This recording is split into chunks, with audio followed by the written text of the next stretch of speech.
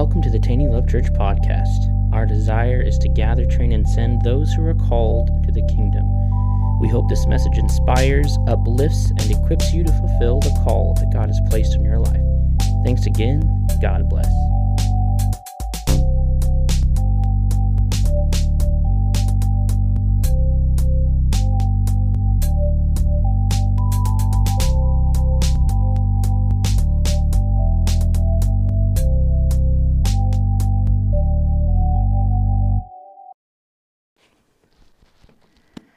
Okay, so I have it on my heart to start. I don't know if it'll be a series or if it'll be just like one or two things, but I had a situation come up and someone challenged me a little bit about preaching prosperity and stuff like that. And I know why I believe what I believe, but the Lord said, know why you believe it and preach it. And so, if I say the word prosperity, and can we just be super honest this morning and transparent? If I say the word prosperity, has that ever had a negative context in your mind when it comes to ministry? Sure. Yeah, absolutely. Because we have had such bad examples of ministries manipulating people and taking advantage of the goodwill of people who love the Lord. And there have been people who have taken advantage of it. Have people ever taken advantage of anything that Jesus has done other than money? Yes. All of the time. All the time. Literally all the time. We saw it in the Bible. We saw people try to use the name of Jesus who didn't even know him. They were trying to operate in his power. We saw the crazy witch doctor lady who was falling on the apostles and said, give me the power that you have. You know what I'm saying? Like there was people who were trying to harness who Jesus was without being in relationship with him. So people have been perverting the word since existence of it, pretty much. I mean, right? It was actually the very first thing that the devil did. The very first thing. He challenged the word of God. He said, did God really say? And he twisted it to manipulate, well, through the serpent, to manipulate Eve in eating the fruit. So, I'm not going to give you the title yet. We'll get there. So I just want to talk about, I think we're going to take this slow. We're going to lay some foundation because it's important for us to get this set in our heart. Because the Lord asked me, like, what would happen if everyone who goes to your church was financially stable and able to give when I say give? And he said, how could that impact your community? How could it impact the church? And again, I'm not even saying you giving money to the church. I'm saying you being diligent because outside of these doors are hundreds and thousands of people who are believing for answers from the Lord, right? We can be those answers. In fact, we're told to be under the unction of the Holy Spirit. So I just want to cover a couple things kind of basically, and if you think, Mike, I've heard this before, well, maybe you just need to correct your heart a little bit because it's good to be confident in knowing why we believe what we believe, okay? All right, so the word faith means confident expectation, okay? The word faith is the substance of things hoped for, and the word hope means to expect with confidence. Okay, so faith is, you might say faith is a sure thing, right? So how can you have confidence in an area that you are not totally convinced of? Does that make sense? How can you have confidence in a principle of the gospel when you're 90% sure it's in there? Well, I remember Pastor so-and-so saying it. Well, I remember what grandma this said or mom and dad said there. How can you have faith in an area that you're not convinced of? Does that make sense? The answer is you can't. You can't have faith in an area that you're unsure of. Now, you can be 60% sure, you can be 70, 80, 90, 99% sure, but if you're not 100% sure of the principle of the gospel, you know, what the scripture says about it, what the heart is behind it, within context, how can you actually have real, tangible faith? Because here's what I think a lot of Christians do. They have ignoring faith. What I mean by that is they're like, yeah, I'm convinced, and if I don't talk about it, then I'm in faith. Because I'm not saying against it, but I'm not exactly actively going for it. If God wants to do it, I know it's right, but I'm not going to exercise faith in this area. Does that make sense? Like healing is this way sometimes. people will ignore symptoms and say that they're in faith. Yeah. I've done it. Yeah. If I just ignore this, it'll go away. Some things you don't need to give validity to. Sometimes a headache comes up and you speak to the headache and then you just go on with your day, right? That's faith. But if a headache comes up and you just think, if I ignore it, it'll go away, are you exercising faith? No, you're ignoring symptoms. Faith is an activity, is what I'm trying to say. You can't be in faith doing nothing. You can, now, once you speak and you're resting, that can be an act of faith, but faith comes out of you have to speak. You have to speak to the mountain, right? The word Scripture doesn't say, think to the mountain be removed. He says, speak to it. Faith is activated through our words. It's activated through our words. We live in a words-based world. It's activated through our words. So you can't have faith in an area that you're not fully convinced of. You can try to convince yourself that you're convinced of it, but unless you're convinced, you're not convinced. I realize that was a lot of nothing said, but I think it makes sense. You can't really have a total conviction in an area that you're unsure of, or that you have doubts, or that when someone challenges you, you go, I'm pretty sure it's there. You know, the Bible, there's the thing in there, right? You know. But when you're challenged in an area, I'm not saying you should get in theological fights with people. That's not what I'm saying. But when you're challenged in an area, you should know why you know what you know. Another thing that this confidence does is it gives us the ability to exercise our authority over that situation. Yeah. Right? Yeah. Have we been given authority on heaven and earth? Yes. How? By Jesus, right? Holy Spirit lives in us. We've been given authority on heaven and earth. Whatever we loose on earth will be loosed in heaven. Whatever we bind on earth will be bound in heaven. Yes? We all on the same page? We have been giving that authority. So how can you exercise authority if you're not 100% sure it's something you have rights to? What I mean by rights is we've been talking about righteousness, right? Over the last, 6-7 weeks, Ben, we've been talking about righteousness. Talking about what righteousness gives us access to, how we are the righteousness in Christ, and what position we sit in to walk out that righteousness, right? So in that, it's a package deal, this salvation thing. It's not just you're saved from hell. The Greek word for salvation is the word sozo, heal, whole, well, preserved, right? And encompassing all those words would be everything that you are, your finances, your health, your mental health, your spiritual health, your physical health, your family, your kids, everything you have authority over. Everything with you is supposed to go well according to Jesus. Understand? So if you are not 100% convinced in an area, how can you exercise the authority that he's given to us over that area? You understand what I'm saying? What I'm trying to do is I'm trying to literally dig down to the very base level of this thing. Because if we don't have a good foundation of why we believe what we believe, it will all fall into shambles. In fact, he said there's a man who sowed seed, and he sowed it into like shallow, rocky ground, and immediately it was excited and it sprung up. But because it had no roots, it was scorched, right? We need to have roots. We need to be like a tree planted by rivers of living water, meaning we know what this word says, okay? I might be getting a little bit ahead of myself, but I'll go ahead and say this. In John 10, it talks about a shepherd. And he says, I'm the good shepherd, right? He says, my sheep know my voice, and another voice they will not follow. Is everyone familiar with this passage in John 10? The Lord said something to me this week when we were listening to this at this conference we were just at. And he said, Mikey, you can take that passage and you can replace the word voice with the word word. Yeah, sure. All right, so just on the page, whose voice has filled this book? Jesus. Right, okay? This is the word of God. Correct. So he said you can take the word voice and replace it with the word word, and it means the same. So I'll read it to you this way: my sheep know my word, and another word they will not follow. Are there other words out there? Are there other theologies? Are there other religions? Are there other gods? My sheep know my word, and another word they will not follow. It says, all others who come another way are thieves and robbers. The devil is constantly trying to steal and pervert what this book says.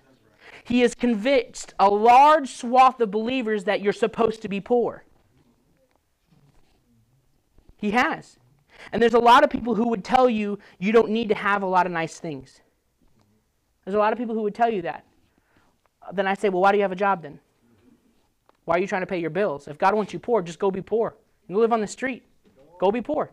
I mean, if we're supposed to be poor, let's go be poor for Jesus. What are you doing in the house? Why do you have a car? Like, if Gosh darn it, if you're supposed to be poor, he said be hot or be cold. Don't be lukewarm. You trying to pay your bills is you being lukewarm if you think you're supposed to be poor. Go be poor then.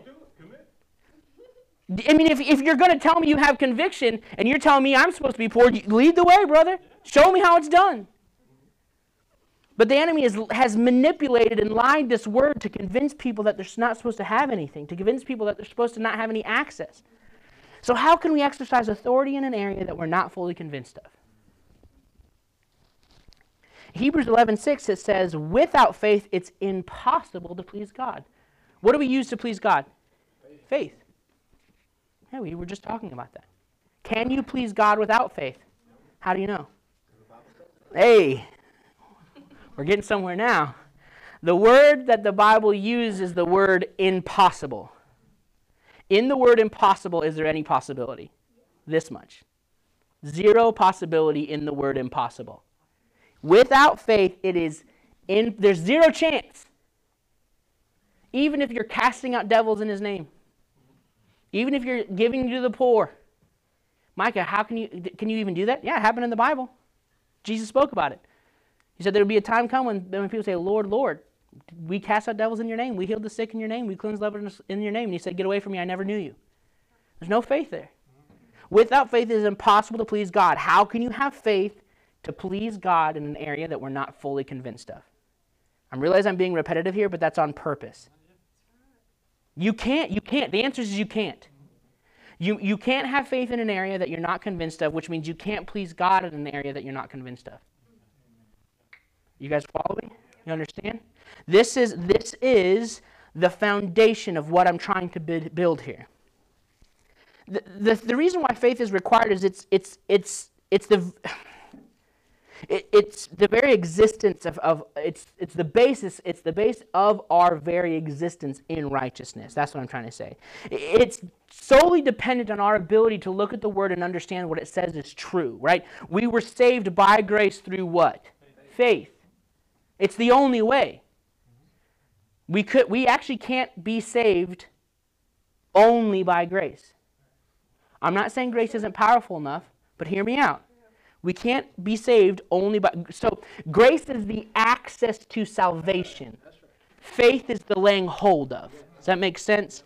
Faith is the thing that was poured out on the earth for us to get access to. Faith is the things that lays hold of it, that grabs on to the salvation. We are saved by grace, grace being what Jesus Christ did on the cross, taking what we deserved and giving us what he deserved. That's the grace that was presented to us on a platter, right? And he said, here it is. Here's your salvation. It's yours for the taking. How do we take it? Through faith. We receive that salvation through faith. We are saved by grace through faith. That's why without faith you can't please God, because technically you can't even be saved by him without it. Am I speaking word? We on the same page here? Okay. Let's turn to, you guys have your Bibles with you? Let's turn to Ephesians 2. We're going to go to verse 10. And I am in no hurry to get through any of this. If it takes us a week or two and we're done, that's fine. If it takes us half a year, I'm okay with that. Because it's important to build a foundation for us to understand what the Scripture says about this. Who wants to know what the Scripture says about this?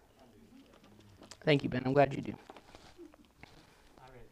Oh, sorry, I was looking down. I'll include you in that, Danny. Ephesians 2, 8 and 10 says, for by grace you have been saved through faith. This is not your own doing, it is a gift of God, not a result of works, so that no one may boast. For we are the workmanship created in Jesus Christ for good works. What kind of works? Good. Were we created for that? Can you do good works if you don't have any access, don't have any things, don't have any money, don't have any ability? How can you do good works? Probably not is the correct answer. Which God prepared beforehand, meaning he has it all set up, that we should walk in them. Okay. One more kind of housekeeping thing here, and then we're actually going to get into this in a more intense way. Can we agree, as a group of people, that all Scripture is God-breathed? Yes. I actually want everyone to look at me, and I'm being serious about this. Can we agree that every word in this book is God-breathed? Yes. Can you guys raise your hand and tell me? We're all on the same page? I just want to make sure. Okay. Can we agree that if we find something in the Word and it's within context, it's ours? We need to believe it. Whether it conflicts with how we were raised, or what our mama said, or what our grandmammy said, or what previous preachers or teachers said, if it's in the Word, it's within context, we have a right to it. We should believe it, right? Hands again, let me see. I just want to make sure on the same page. Okay. Can we agree that God is the same yesterday, today, and forever? Show of hands. Can we agree? Hebrews 13:8 says that if you guys want to know. Okay, I just want to make sure. It's important that we're all on the same page here before we move forward, because the last thing I want to do is beyond, like, if we need to go back to understanding that this is the Word of God, that's one level deeper than the foundation I'm trying to build. Does that make sense? Okay. So here's the title for this message or for this series, however long this goes. It is God's will regarding your finances. If you want to write it down, you can. If you don't want to write it down, don't worry about it. I'll probably say it next week. Or you don't even have to remember it, but that's just the title God gave me, is God's will regarding your finances. And what he said to me is, you need to find out what my will is regarding your finances. How many of you would like to know what God's will is regarding your money, regarding your finances? Me too. Okay. So, who in the Bible is our example of this? One of them, Abraham. So we're going to go back to the very first mention in the Bible that we have of someone living in prosperity, someone living, because God is the same yesterday, today, and forever, right? So let's go from the very first time that we see this, okay?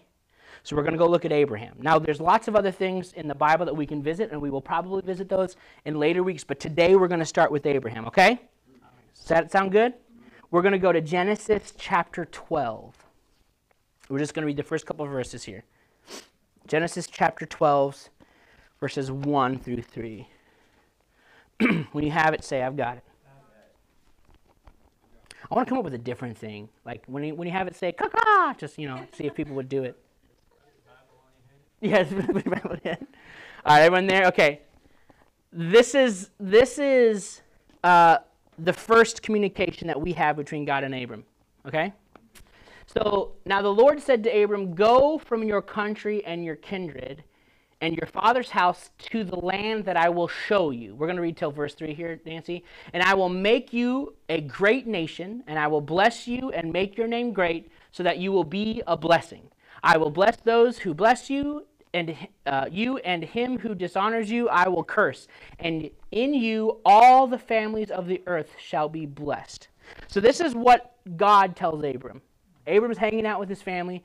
I'm assuming he's a young man at this point, kind of from what we have dates and times, because soon after this he has like a wife and stuff. And God says, all that stuff that you are, your comfort with your family, I want you to put that aside, and I want you to leave. Because there wasn't a whole lot of people on the earth here anyways. You understand that? And it was like you stayed with your tribe. You stayed with your people. And God said, I want you to come out from there. And I'll tell you where to go later. But if you do, I'm going to take care of you. That's God's promise to Abram. If we could say it like this. If you listen and obey, I'm going to take care of you. Right? We can say it as simple as that. That's what he's telling Abram here. So the rest of chapter 12, I'm just going to kind of give you a synopsis for the sake of time. There becomes a famine in that area. So Abram and his wife Sarai, is that how you guys say that? Huh? Sarai? Does that work? We're on the same page there? Okay, cool. Abram had, and so they were traveling to Egypt because Egypt was doing okay for themselves. And Abram was afraid that his drop-dead gorgeous wife was going to be stolen from him. And so he said, tell everyone that you're my sister.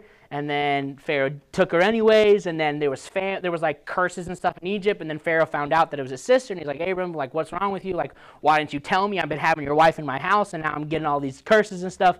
Take your wife and leave. But in that, it actually says that Abram obtained, while he was in Egypt, he had favor with Pharaoh. And it said that he obtained sheep, camels, cattle, male servants, and female servants.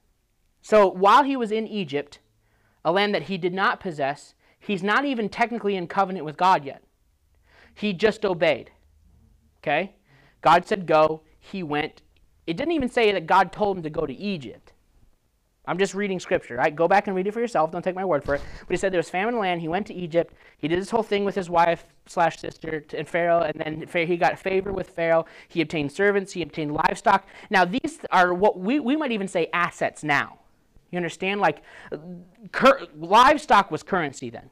I mean, there was silver and gold, but like if you had a lot of livestock, you were doing good for yourself. Because you can sell a cow, you can eat a cow, you can tan its hide and make leather, you can make clothes from the wool of sheep, you can milk camels and sheep and cows. Like it is valuable to have livestock in this time. Okay? So he obtained favor with Pharaoh, and he got sheep, he got cattle, he got camels, and he got servants. All right? Let's go to Genesis 13, 1 and 2. So we were just in Genesis 12. God told him to come out of the land. He said, I'll tell you where to go later. He comes out, goes to Egypt, gets favor with Pharaoh, and it says he obtained sheep. I don't even know how this happened other than God worked on his behalf, and he got sheep and cattle and servants. Like, I don't know how you have nothing, you go into a place, and you leave with a bunch of things other than God intervening on your behalf. Oh, you understand what I'm saying here? So Genesis 13, chapter 1 says, so Abraham went up from Egypt. This is right after he told them to go. Went up from Egypt, he and his wife, and all that he had, and Lot with him to Negab, wherever that place is. Now Abraham was what? We'll try that again. Abraham was what? Very rich. He was very rich in livestock, in silver, and in gold. He was how rich? The Bible doesn't even say he was rich. If you look in different translations, the word very or a similar word to it is always in there.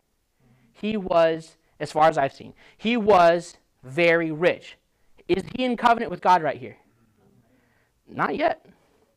It hasn't happened yet. I mean, he's in relationship, but he hasn't entered into covenant. The reason why this is important is there's a lot of people who discredit the Old Testament because they'll say that's Old Covenant.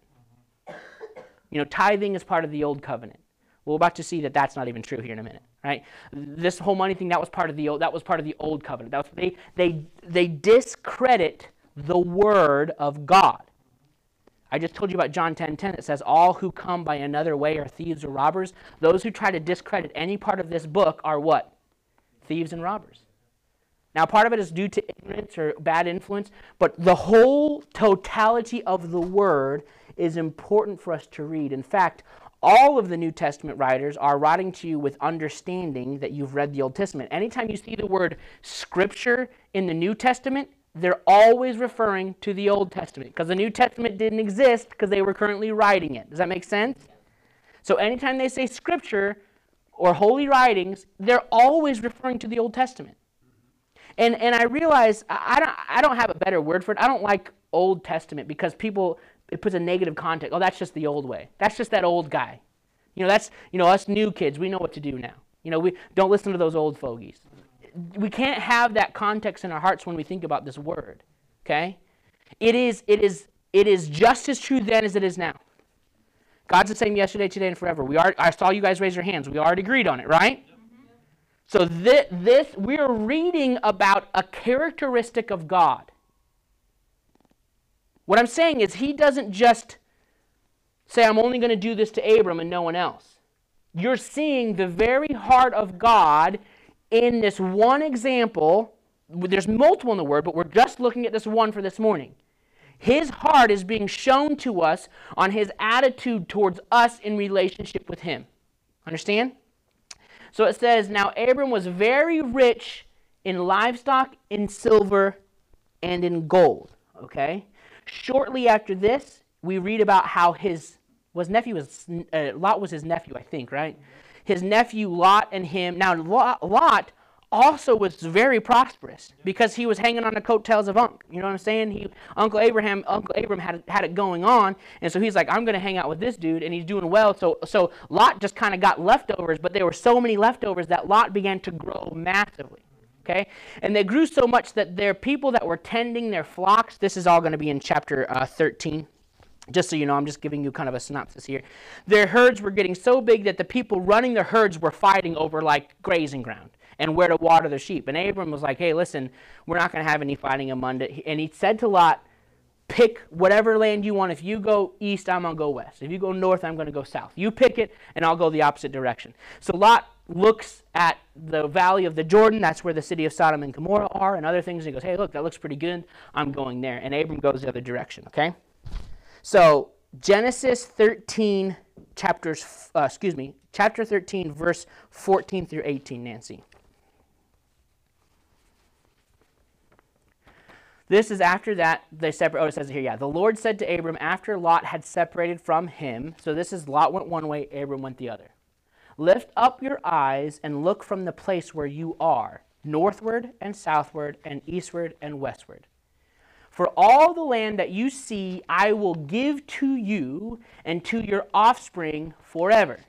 I will make your offspring as the dust of the earth. Can anyone count how much dust is on the earth? It's a bunch. So that if one can count the dust of the earth, see, look, they already told you, your offspring also can be counted. Arise, walk through the length and the breadth of the land, for I will give it to you.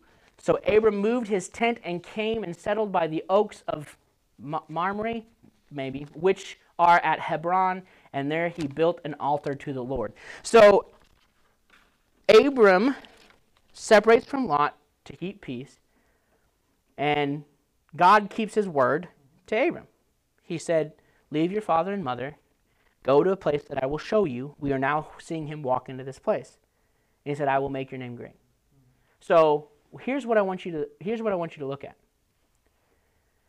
What is Abram's financial status at this point? Very well. Okay? Do you think God is aware of that?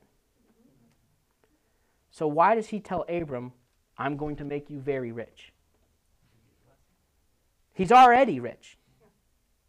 You understand what I'm saying? He's already doing pretty well for himself. In fact, at this point, he's already greater than some kingdoms. He was one of the most prosperous people on the earth, rivaling nations. You understand what I'm saying? But he said, if you go to this place, I'm going to give it all to you. And he said, I'm going to prosper you. Well, he's already prosperous. So can you be prosperous on top of being prosperous? Can God prosper you on top of your prosperity? See, what I'm trying to lay a foundation here is sometimes we have a mentality that the Lord can get me to have just enough. The Lord can provide for me. I got a bill that's $700. He can give me $700. You're right. You're right. But he's not just a God of enough. He's a more than enough God. He said, if anyone gives, whatever that measure is, he'll give back to them good measure, pressed down, shaken together, running over.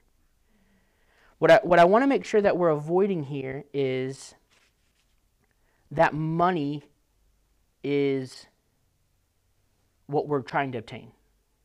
That status is what we're going for. That possession is it's not it at all. That's not what we're going for. But what we need to understand is it's a part of the gospel. And it's a part for us. It's not, and the word actually says it's the least thing that God's concerned about.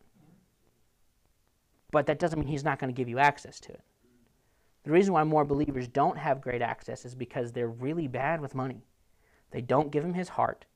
They don't honor him with it. They don't listen when they tell them to give. He's not just going to give you 10 grand to blow on yourself. Now, let me clarify. He doesn't mind that you have $10,000. He doesn't mind if you have $10 million. You understand what I'm saying? Dollars mean nothing to him. What matters to him? It's always about what? So some people, when they get too much things, too much stuff, where does their heart go? So God's not going to give you an idol. You understand what I'm saying?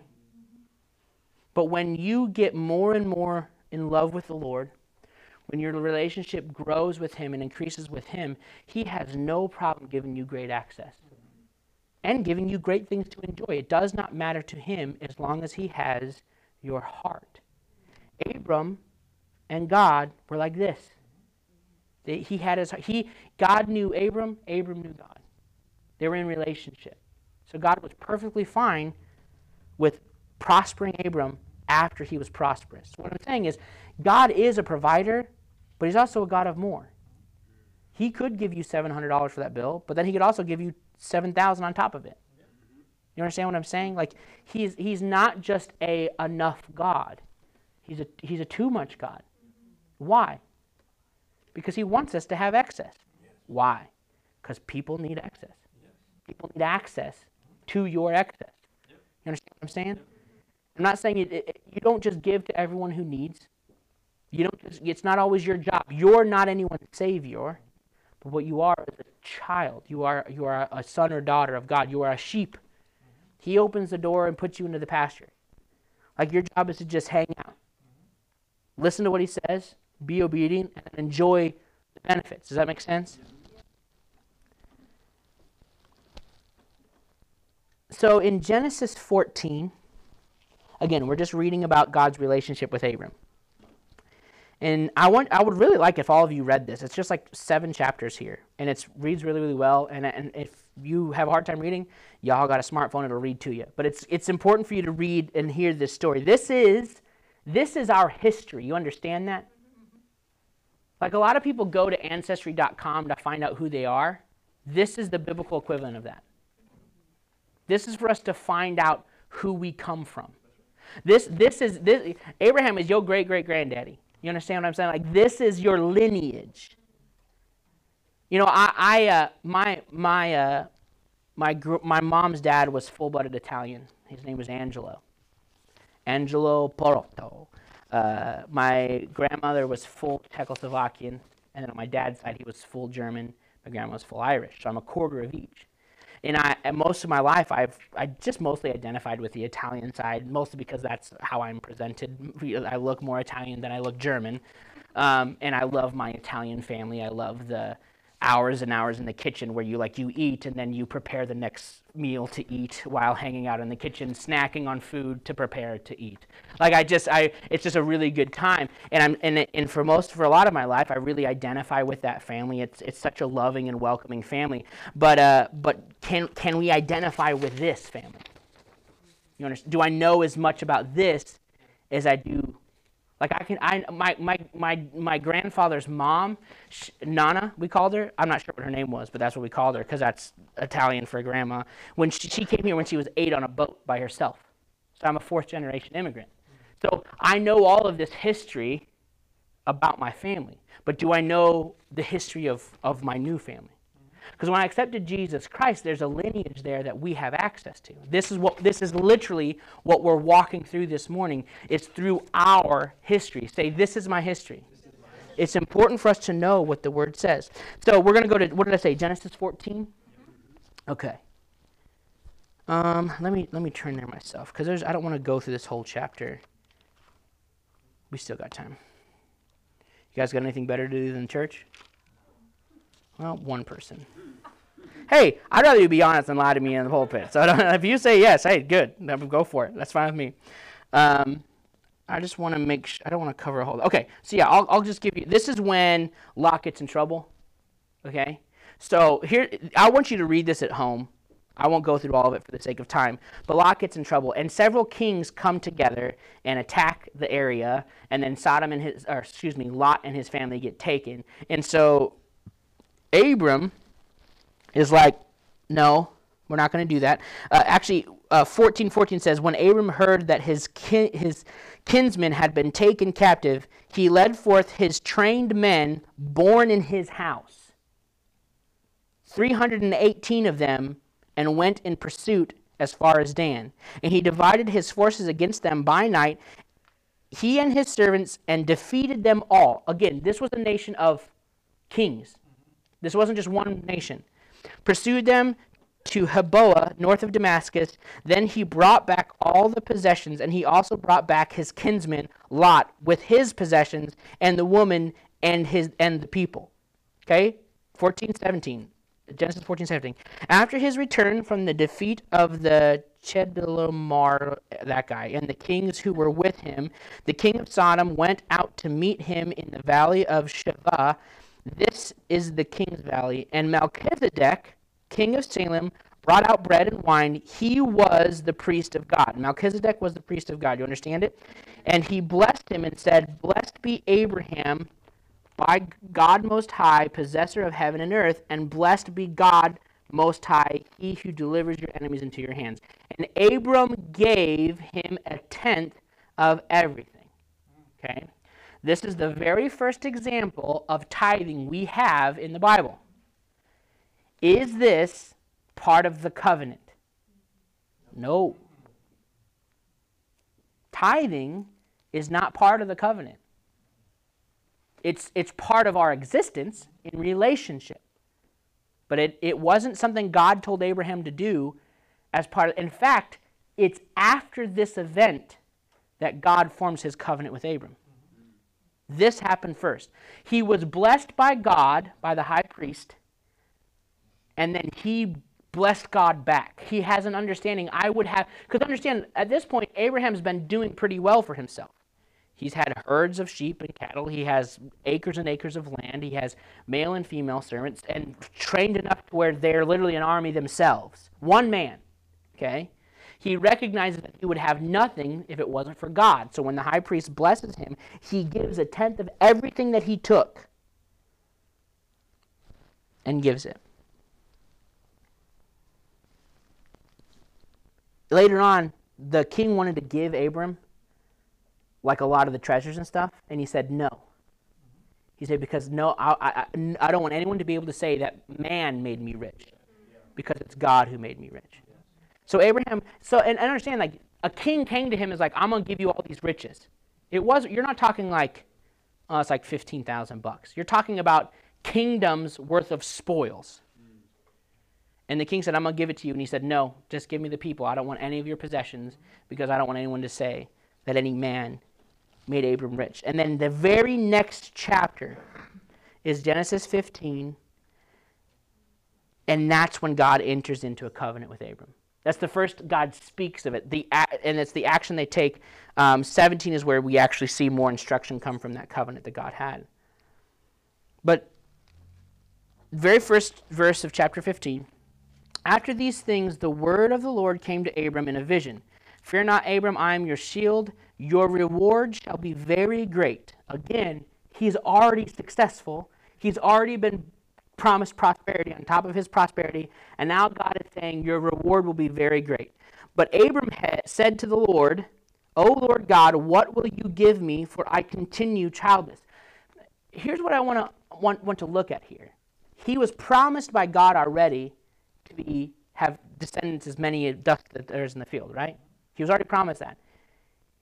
He has more gold and possessions and stuff that he knows what to do with. But what he doesn't have is a son. So understand where Abram's value is.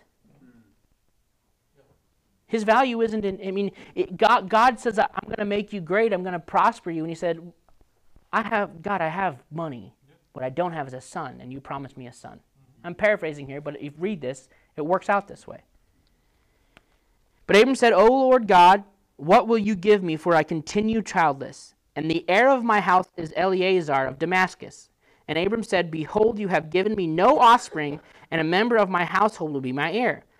And behold, the word of the Lord came to him, This man shall not be your heir, for your very own son shall be your heir.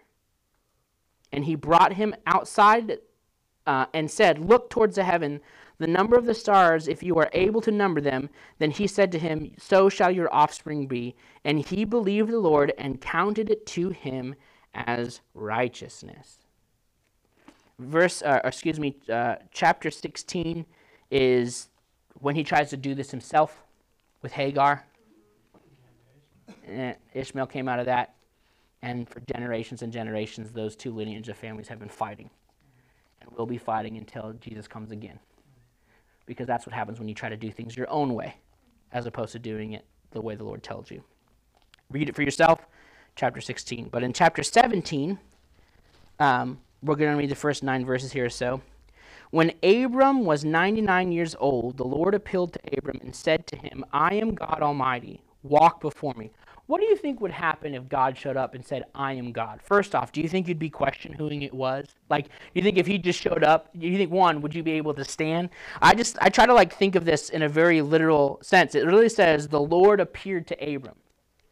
So you're just hanging out one day, you're 99 years old, and there's God. And he says, I am God Almighty. I don't think Abram would have said, yeah, no, duh. But I think he would be pretty aware who was standing before him. Walk before me and be blameless, that I may make my covenant between me and you. Again, what is Abram's status at this point? Financially. He's doing very well for himself because of his obedience.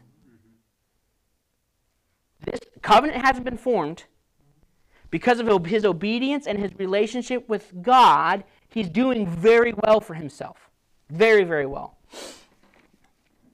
Verse 2, that I may make my covenant between me and you and may multiply you greatly. Again, he has already been greatly multiplied. This is on top of how greatly See, a lot of people, this is why it's important to read this. A lot of people think Abraham became great after the covenant was formed. He became great when he got into relationship. This is why it's so important to understand your word, and this is why people say, well, that was part of the old covenant, no, Abraham, this was before the covenant. God has promised to make him great after he was already great. He literally took on multiple nations and won.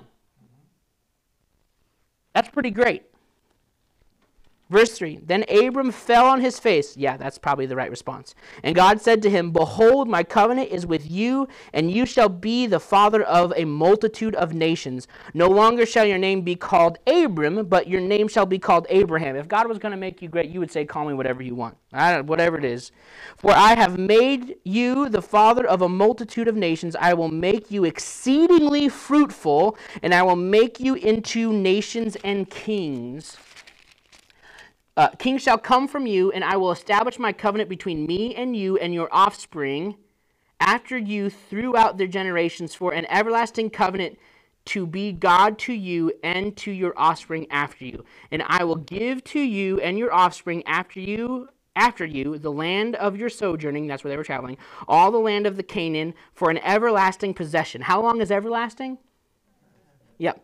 And I will be their God. And God said to Moses, as for you, you shall keep my covenant, you and your offspring after you throughout their generations. The Ten Commandments hasn't even started yet. So a covenant's been formed with Abraham here. Because so far, when God said something to Abraham, what did Abraham do? He listened. There's a relationship here. A covenant isn't like employment. You understand? It's not Abram got hired, or now Abraham got hired by God to be this thing. Covenant is God saying, you can have access to all that I am, and I get access to all that you are. We actually see this tested out with Isaac.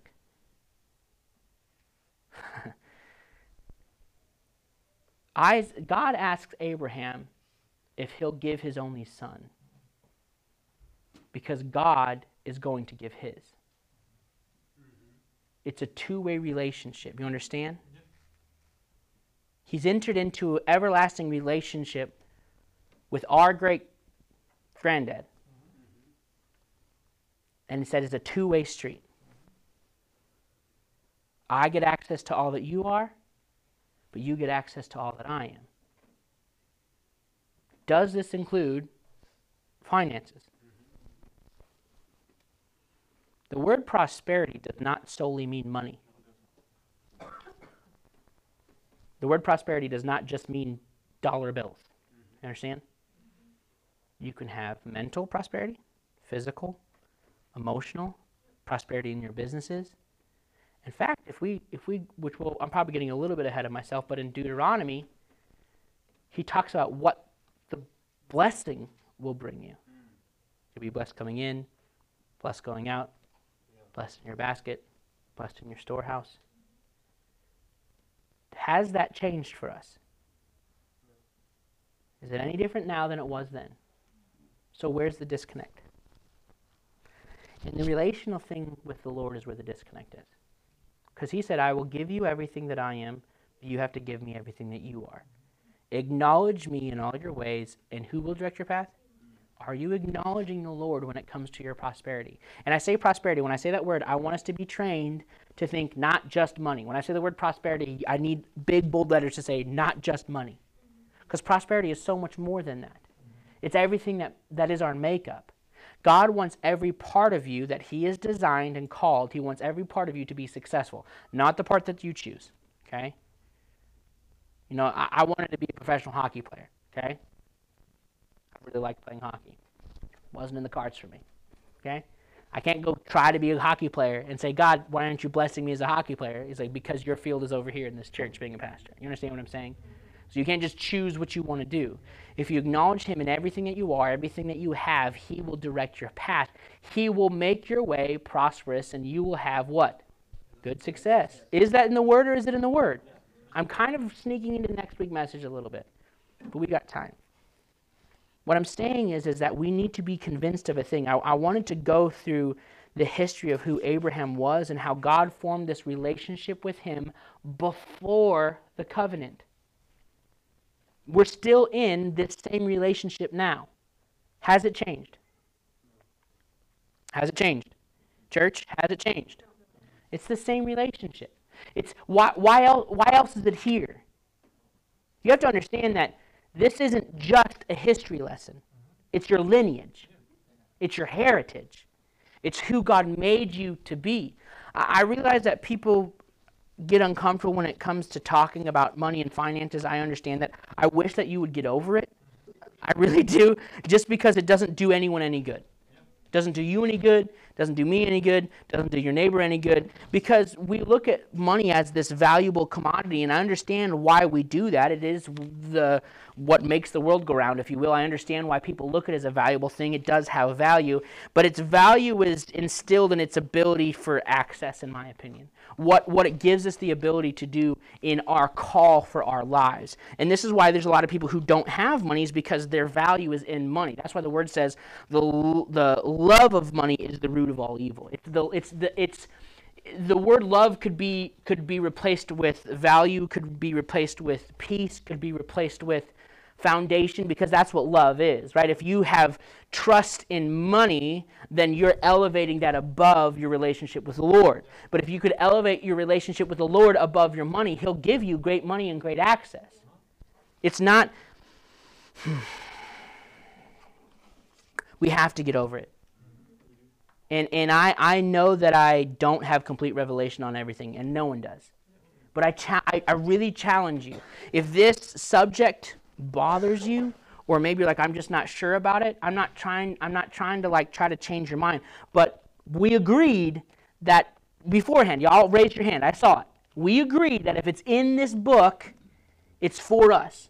If it's within context. So if you want to question what I said, I'm totally fine with having a conversation, but you better have scripture within context to bring it up to me and say, here's what the Bible says, here's why what you're saying is wrong. And I'm totally open to being wrong. The Lord can correct me. There's people above me and people in partnership with me who will help me. But I'm telling you that this is something that is for us today, because if the devil can convince us that we shouldn't have money, he can literally cut our access by 90%.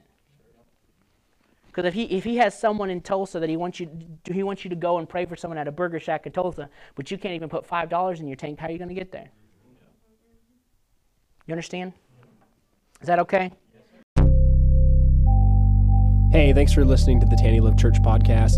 For more information about us, visit us online at www.tannylovechurch.com, and you can also check us out on social media on Instagram and Facebook.